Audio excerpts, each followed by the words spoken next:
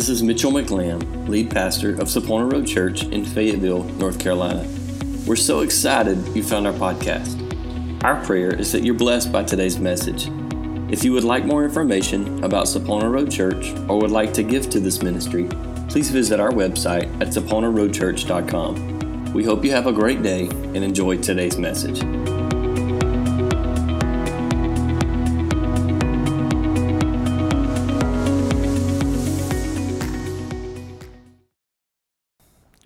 Would you turn with me to Numbers chapter 20?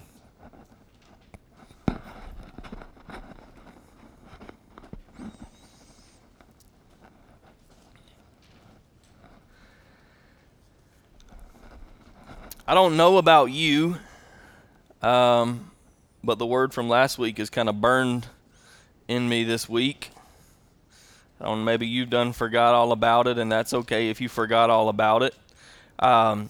I talked to you very clearly out of Numbers 13 and 14, how Moses sent some spies into the land, into what was going to be the promised land.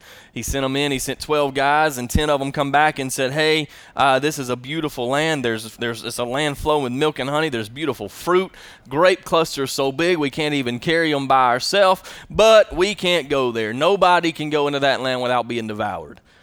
And Caleb came back and he said, I'm telling you, we need to go and we need to take that land. We can take it right now and it'll be okay. But the voices of the negative always outweigh the positive. Remember, I told you the voices that are against your vision always are louder than the ones that are with your vision. I told you got to have a vision, that the whole reason the spies went in the first place was to have a vision of what was actually going on. Moses wanted to know what they were going to walk into. He wanted to see what could be and what would be. And then the negative voices outweighed, and then I told you lastly that because of the adversary, because of that mindset, because of the negativity, an entire generation of promises was missed. That entire generation of people missed out on receiving the promised land, the promises of God. And so we're going to step into Numbers chapter 20 today in this fourth week of this series, Preparation for the Promise. And this is a passage of scripture that whenever we read it, it's going to sound very familiar with you. It should, because if you were here for our series through Exodus, we talked about in Exodus chapter 17 a very, very similar situation that took place. And I'll reference that in a few minutes. But we're going to look at this, but this is a different instance, a different passage of scripture. And so I believe that there's a drastic difference in what took place. You'll see that in the scripture. Numbers chapter 20, beginning in verse 1, it says, in the first month of the year, the whole community of Israel arrived in the wilderness of Zin and camped at Kadesh. While they were there, Miriam died and was buried. That's important. You need to note that. Miriam died and was buried. First of all, you need to know who Miriam was. Miriam was Moses and Aaron's sister. Okay? While they're in the wilderness, now they've lost their sister. Miriam is Moses' and Aaron's sister. So the sisters died. While they were there, Miriam died and was buried. There was no water for the people to drink at that place. So they rebelled against Moses and Aaron. The people blamed Moses and said, if only we had died in the Lord's presence with our brothers. Why have you brought the congregation of the Lord's people in the wilderness to die along with all of our livestock? Why did you make us leave Egypt and bring us here to this terrible place? This land has no grain, no figs, no grapes, no pomegranates, no water to drink. Does that sound crazy to you? Do you remember last week, just a little bit before, the spies went in and found this land that's flowing with beautiful streams and all this beautiful fruit, but yet all they can see is the place that they're at. Why'd you bring us out of Egypt to bring us to this place? Moses didn't take you out of Egypt to bring you to this place. It's in the destination. We ain't made it there yet. Quit judging it on where we are because we ain't made it there yet. And they're frustrated.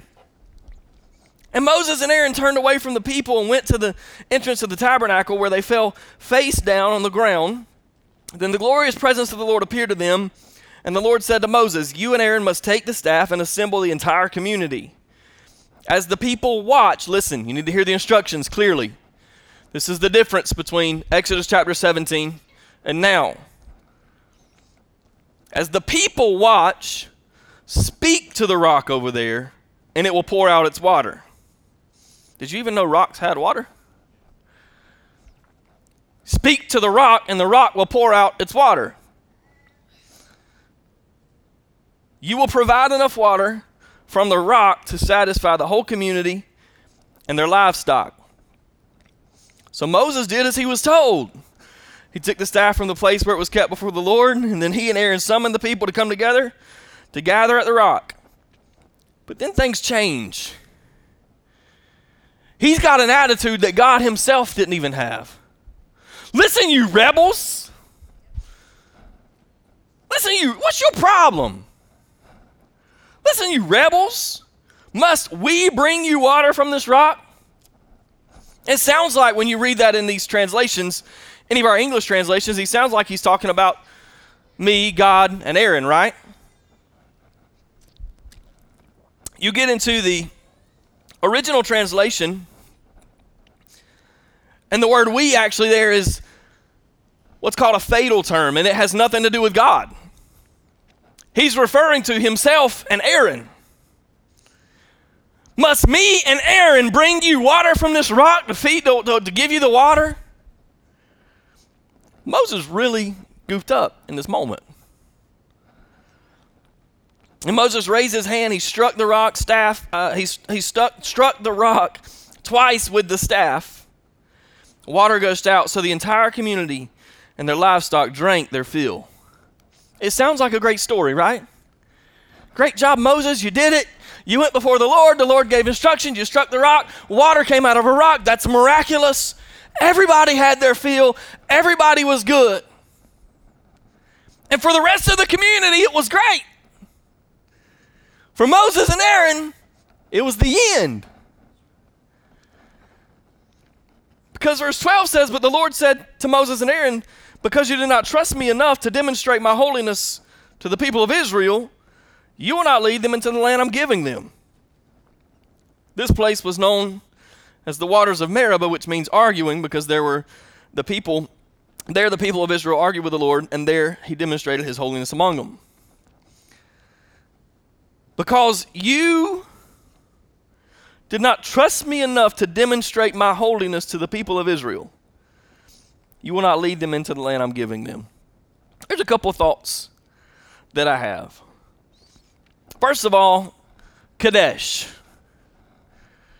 Kadesh is, there's different scholars have different thoughts, and we can go way down deep into this of comparing and contrasting Exodus chapter 17 to Numbers chapter 20. Why there was no water there? Was it a place that should have been dry? Was it a place that should have had water? Was it dried up because they had circled around over and over, and every time they come to Kadesh, they used up all the water? There's all kind of thoughts as to why this was dry. The point is, they got there, and there's no water. A place that should have had water was dry. That's important. I need you to kind of build this with me in your mind just a little bit and kind of see yourself as Moses. First of all, his sister just died. When they left on this journey, when Moses left out of Egypt with this million-plus group of people, Moses in his mind believed, I'm taking this group of people out of slavery. God is bringing them out of a place of bondage, and God is taking them to a place that's been promised. I, as Moses, am going to lead this group of people, their families, I'm going to lead them and their children into this promised land. And by the time they make it to this point, can you imagine what's changed in Moses' life?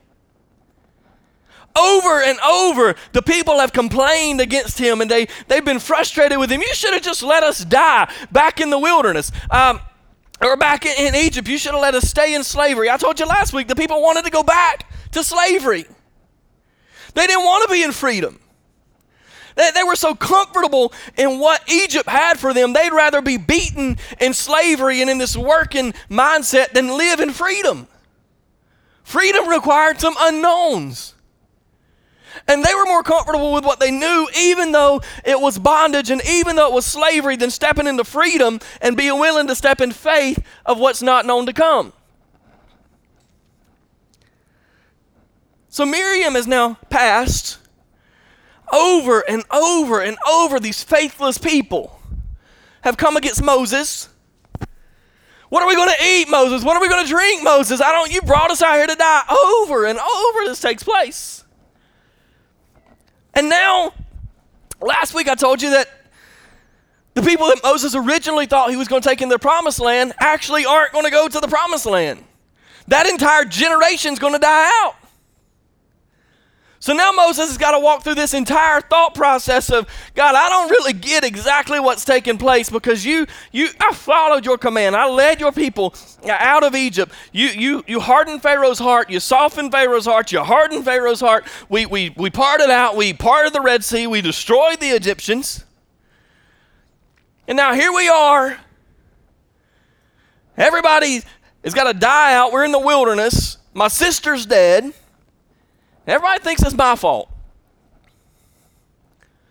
Imagine kind of what Moses felt. Nothing is the same as when he started this journey.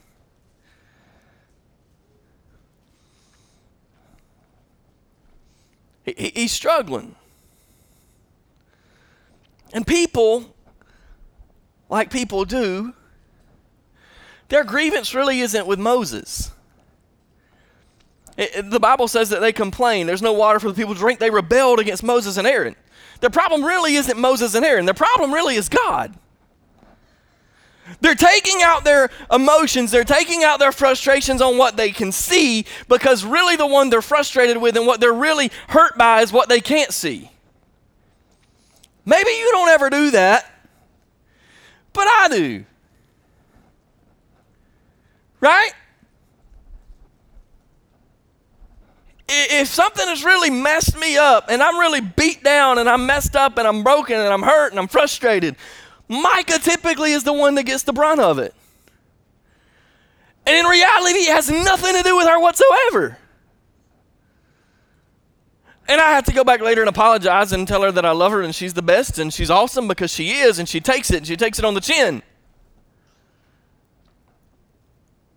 But I thought about this culture and this crazy movement that we're watching take place. And I spoke to it a little bit last week, and I'm not diving down deep into it, but I'm just want to present the thought.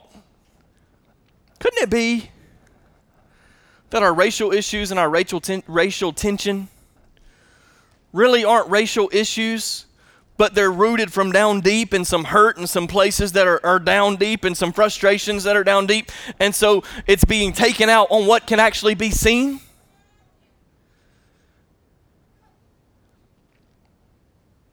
We do it, right? Another thing that I see is these people can't make it past the present difficulties to get to the future blessings. They're stuck in the mindset, we don't have any water.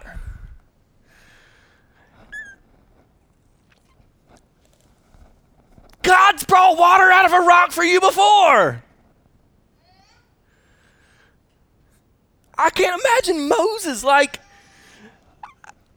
I think he'd want to beat his head up against the rock himself. They can't get past the present difficulties to understand the future blessings. There's no fruit here. There's no pomegranates. There's no water. There's no this. There's no that. You were just told that if you can ever make it to the place you're going, God never promised that those blessings were going to be on the journey. He promised that they're going to be at the destination. They're going to be in the destiny. If you can ever make it through the journey, if you can ever get through the place God's got to take you through to get to the place God's got to take you to, then you get past those present difficulties to make it to the future blessings. They could not get past the present difficulties, the things that they were struggling with, to ever make it to where God really had, where he was pouring out blessings, lands flowing with milk and honey, grapes so big 2 people had to carry them. They couldn't make it past the present difficulties to make it to the future blessings. Another thing that I see is Moses used his position to blast this group of people. Psalm talked about it, where the people literally had provoked Moses to anger, and he acted out with harsh words against the people. They've drove him to a point, and I don't know that I have to wonder, as just a mere man, was it really that he's mad? Or has their disbelief got to a point that it's starting to make him live in disbelief? Have the people around him, the people that he's attempting to bring to this new place, has their lack of faith really poured down on him and tore down on him to the point that he himself is missing the faith that's needed?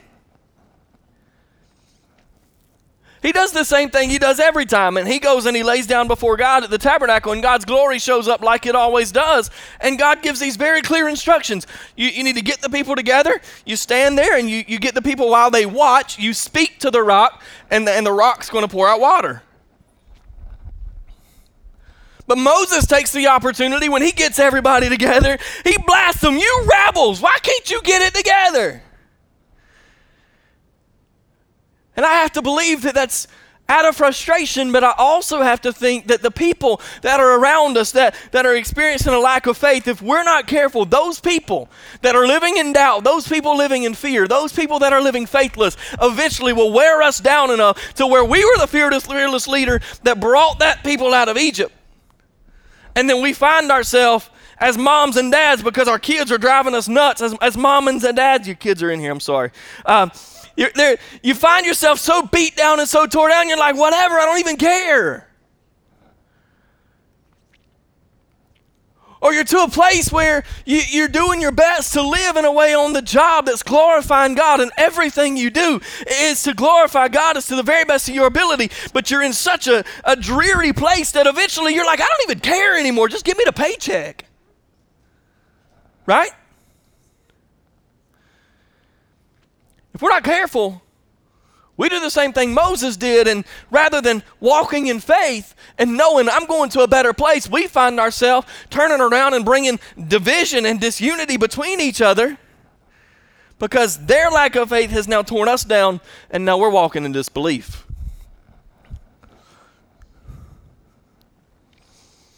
Nowhere did God tell Moses to fuss at the people, right? In fact, if I'm not mistaken, maybe you can confirm it for me, the Bible clearly says, vengeance is mine, says the Lord.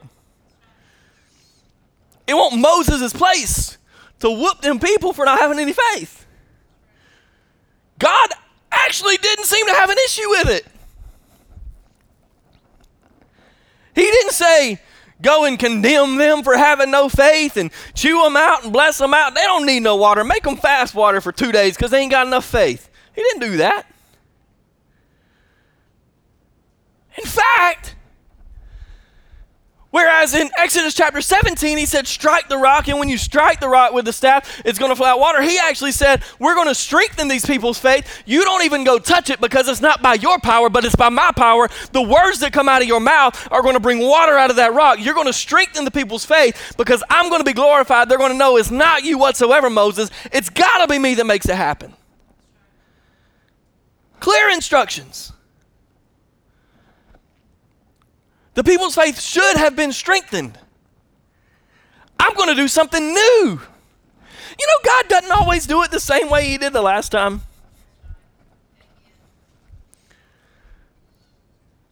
Just because it worked and just because it was good doesn't mean that's the way it's going to be this go round. And if we're not careful, and if we try to play Moses and do it the same way that we did it last time when God clearly told us to do it different, we rob ourselves of the blessing of the promised land. Did you get that? Because that was good. If we're not careful, and if we try to do the same thing the same way we did, knowing God's instructing us to do it differently this time, if we do it the same way, and we're disobedient, thinking we know better than God, we rob ourselves of the promised land. Wasn't that the whole purpose of this journey? To make it to the promised land? So didn't that kind of, sort of, in some way, make these whole 30-something years in vain? Lord, help us. If all these years are in vain because I can't follow instructions. So there's 3 thoughts. Seasons that should be wet are sometimes dry. Seasons that should be wet are sometimes dry. I don't know about you. I got an email this morning, so obviously it ain't just me. I got an email this morning. It's a promotional kind of email from a church coach kind of guy wanting you to buy something. I didn't actually open the email, but the little title popped up. It says, "How are you feeling emotionally? Flat or like a yo-yo?" So obviously I'm not the only guy that feels that way, because this guy's going to market it and make money on it.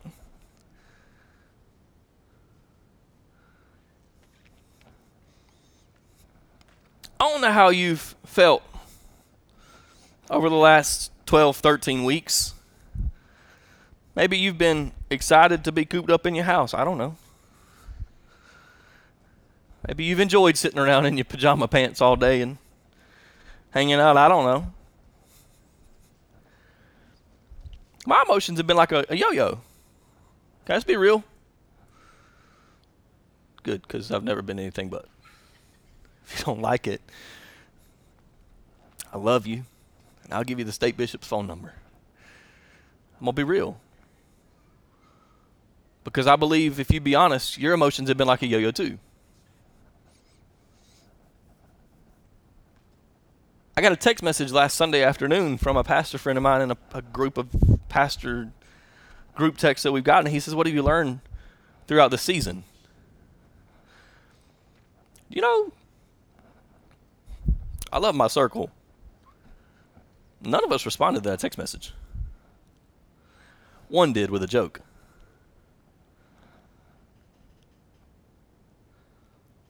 Conviction hit me Sunday afternoon. Because I don't want to face what I've learned. And I don't really know that I've accepted what I've learned. But what I've learned is, and it was unreal how God used this passage of Scripture to completely pull it all together for me, is that seasons that should be wet are sometimes dry. Where there should be a stream flowing that I can throw my fishing pole in, that I can jump in and swim around in, that I can get me something to drink, that I can feed and water everybody around me. Where there should be water, sometimes there's not. So what do I do when I'm in the middle of a dry season, a place where there should be water and it's dry as a bone? That's what I've had to learn. Because this guy struggled like a yo-yo over the last 12 or 13 weeks trying to figure out how to get water in the dry season. You got to understand, there's a calling on my life to minister to people. There's a calling on my life to stand before people and deliver the word of God. I couldn't do that. I believe that I'm created in some way, shape, or form, and you don't have to agree with it, but I know there's an anointing and a calling on my life, and there's an appointment. And this is what God has for me to do. And so trying to figure out how I'm supposed to do this, how God am I supposed to pastor people, how am I supposed to edify a church and glorify your name when I can't even stand before the people? I don't know what yours has been like. I'm just telling you what mine's been like. It's been dry. And I found myself thirsting for some water in the smack dab middle of a dry season.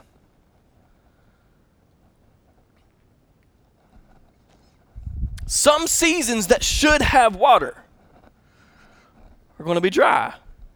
If anything has ever taught us that before, it should be these last 2 months. If you're a control freak and you're kind of like me, maybe you've learned you have zero control.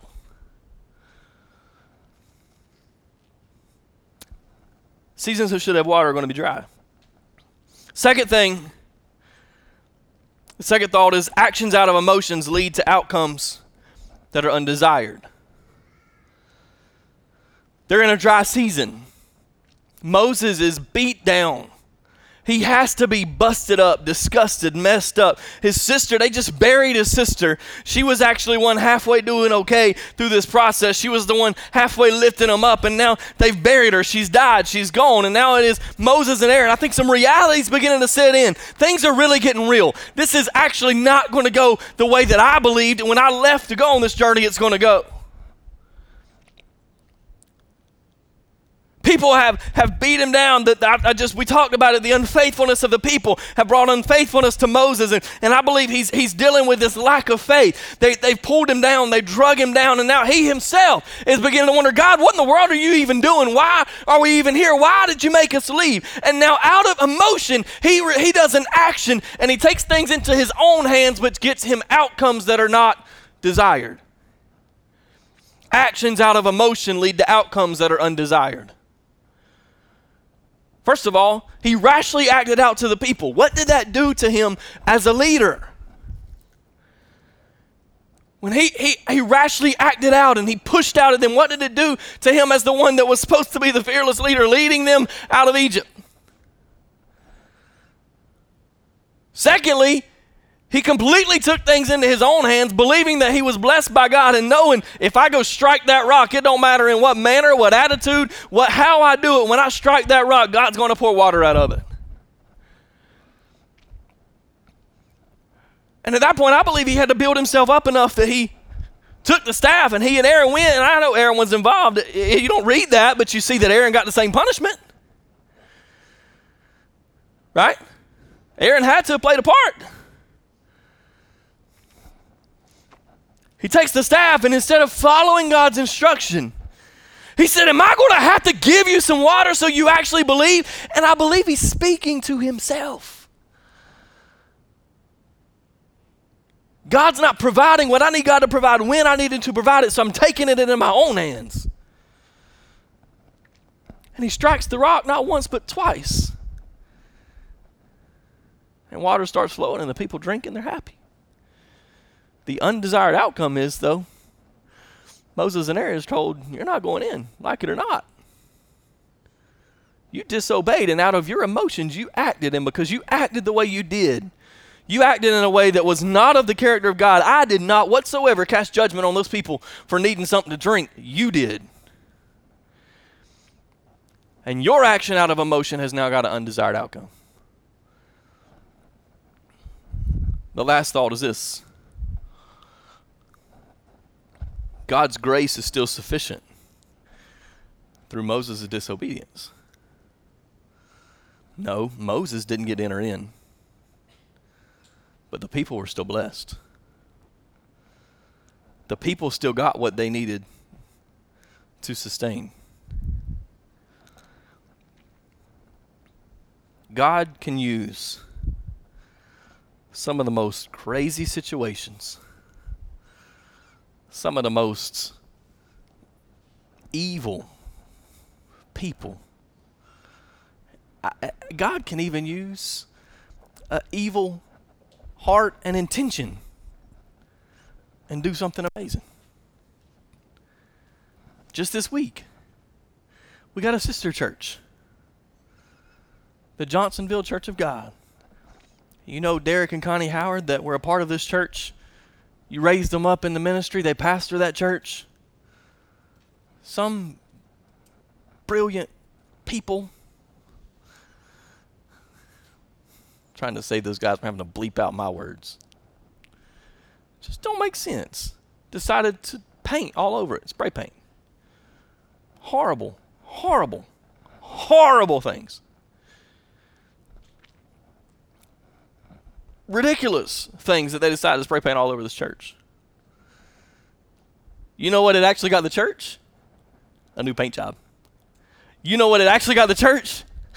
A new free paint job. Isn't that awesome? You know what else they got? We were going to try to help and donate some materials. We just had the fellowship hall painted. If you didn't actually notice, the outside of the fellowship hall has been painted and the vinyl's been fixed, and I'm trying to do a couple things. We had some paint left over, and we reached out to Derek, and I said, hey, I got some paint. We'll work it out. I got a connection with the paint store. He said, man, I want my community to donate this paint. He said, I want to see our people do this. And so you know what else happened? God used this evil intent, these sorry jokers that decided to get on some red spray paint and paint up the house of God. The church has got a new paint job with free paint, free labor, and then whoever's going to do the paint and the labor has got a blessing of God because they gave out of the generosity and the abundance of their heart. God's poured out blessing because of somebody's dumb ideas.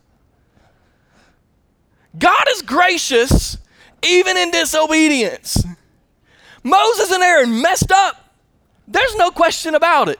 They received the penalty. They received the problem. But what took place was the people. If you could stop at verse 11 and say, well, that was a great story, man. The people received the water, the entire community and their livestock. They drank to their fill.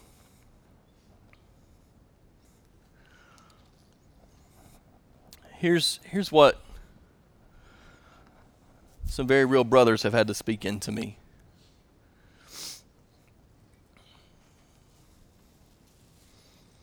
See, we in the dry season expect there to be water to satisfy. I expect, why makes no sense, because I've lived this faith walk long enough to know it's not true. I expect that if God leads me to a season and he brings me to a season, that I'm going to have exactly what I need, when I need it, how I need it, when I want it. And there'll be no dry season. That's a lie. Because where God's promises are in the fulfillment of the faithfulness when we actually get there. The spies saw this beautiful land. God never said the journey from Egypt to Canaan land was going to be great. He never said that it was going to be a walk through the tropical forest where you could just reach up and pick up an orange or a pineapple and grapes and just devour them as you wish. We gave up that when we sinned and disobeyed God in the garden.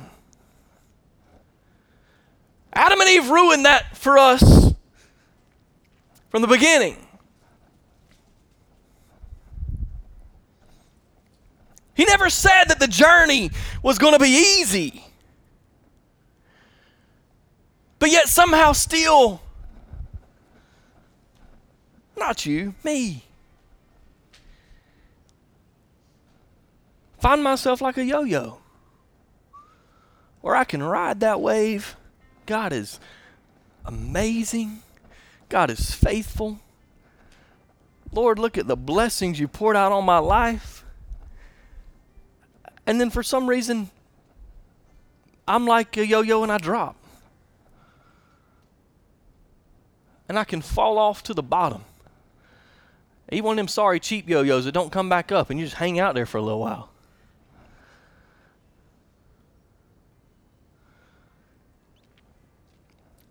Maybe you don't get like that, but I'm like that. And here's somebody finally picked me up and wound the string back up for me. He said, Mitchell, you're so comfortable that you're looking and you found your joy and contentment in all these wrong places, and now that those places are no more, it's gone. Because while I'm walking in the wet season and I can go to those beautiful streams that should be in Kadesh, some scholars say that there used to be beautiful streams that rolled through there. Well, I'm there and I can walk up to the riverside and I can lean down and get me a drink of water, and that's good. But when that stream dries up, what have I got? And my yo-yo drops out and it's like, there ain't nothing here. I don't even know what am I even doing? Why'd I even leave Egypt in the first place?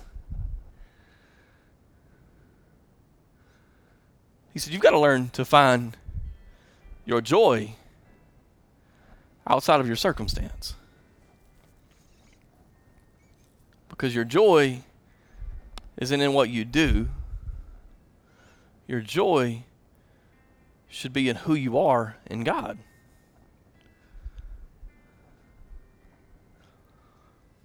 Moses lost his head. He lost his mind. But what those people really needed, and why this story is so awesome to me, is God in the middle of a dry season. God didn't spring up some well out of the middle of the ground. He told Moses to speak to what? A rock. I've never seen a water that runs, or a water running from a rock. I've busted plenty of rocks as a kid, and never once have I busted one open and they go psh with water. It's the opposite, right? You bust it up and then you just got sand and dust. It's dry. Those people were thirsty. What they didn't realize was, just like the lady in John chapter 4, who had to keep going back to the well over and over to get her water, Jesus shows up and he says, actually, if you drink this water, this is living water, you'd be satisfied and you'd never thirst again. Numbers chapter 20 is a representation of the rock, the cornerstone. We sang about Jesus, the cornerstone, a minute ago. He's the rock. He's our foundation, right? The word says that the house that's built on sand is sure to fall when the wind and the rain comes, but the house that's built on the rock is going to stand. Out of the rock is where the water flows. And so what I have had to learn in this season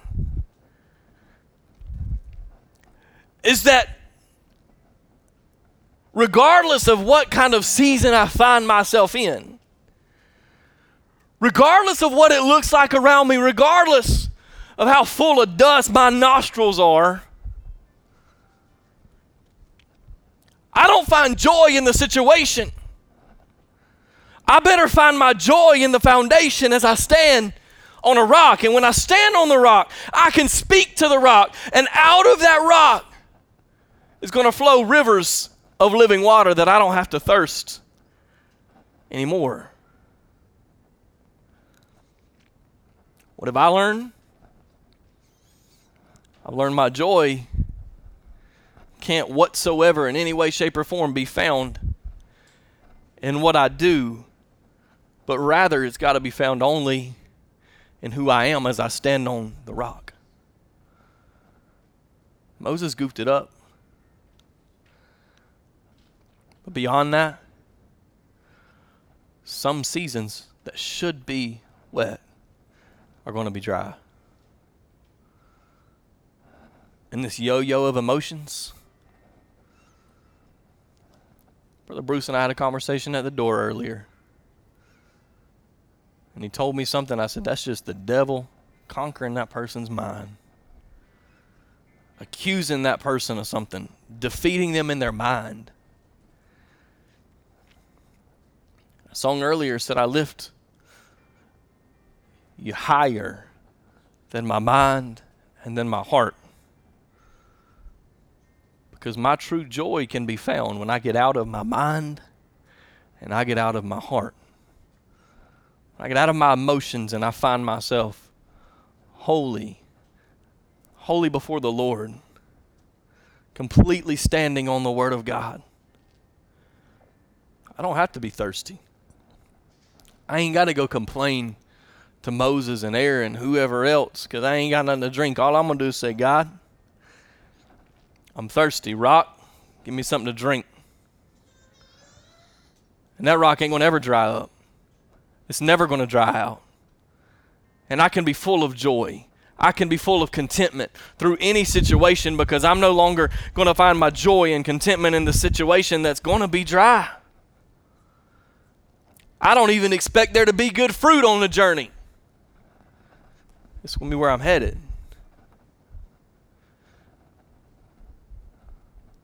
So I don't know what your journey's been like.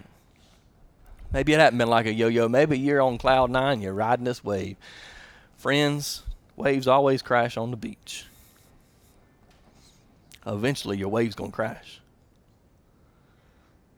I don't care how long you ride it, how good of a surfer you think you can be.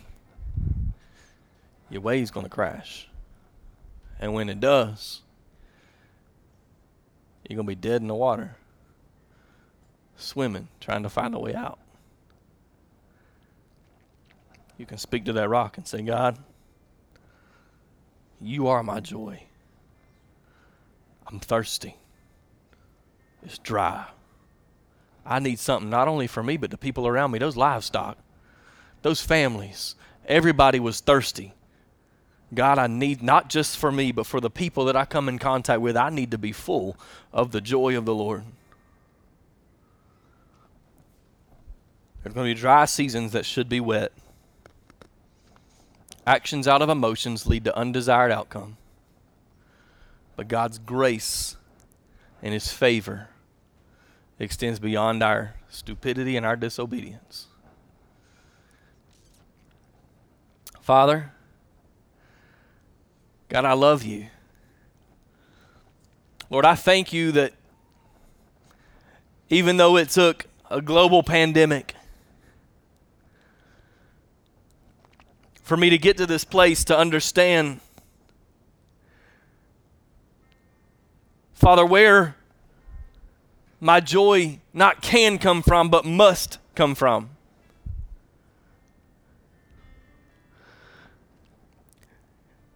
God, and although it took you taking things away from me to show me what I actually needed, I thank you, God, that those things were removed for the season so that I could experience the dry season. God, I believe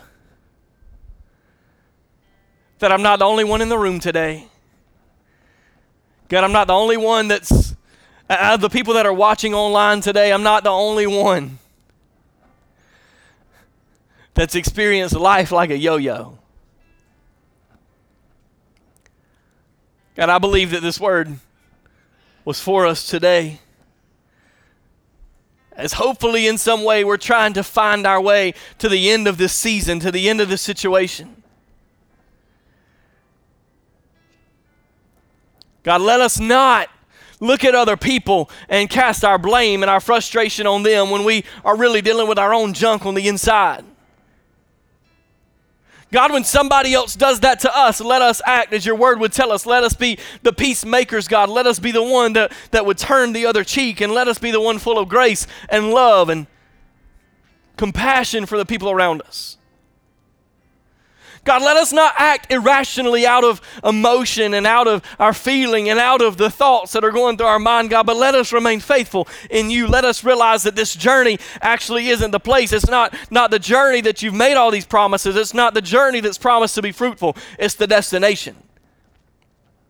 God, let us not get so hung up on our present difficulties that we can't make it to the future blessings.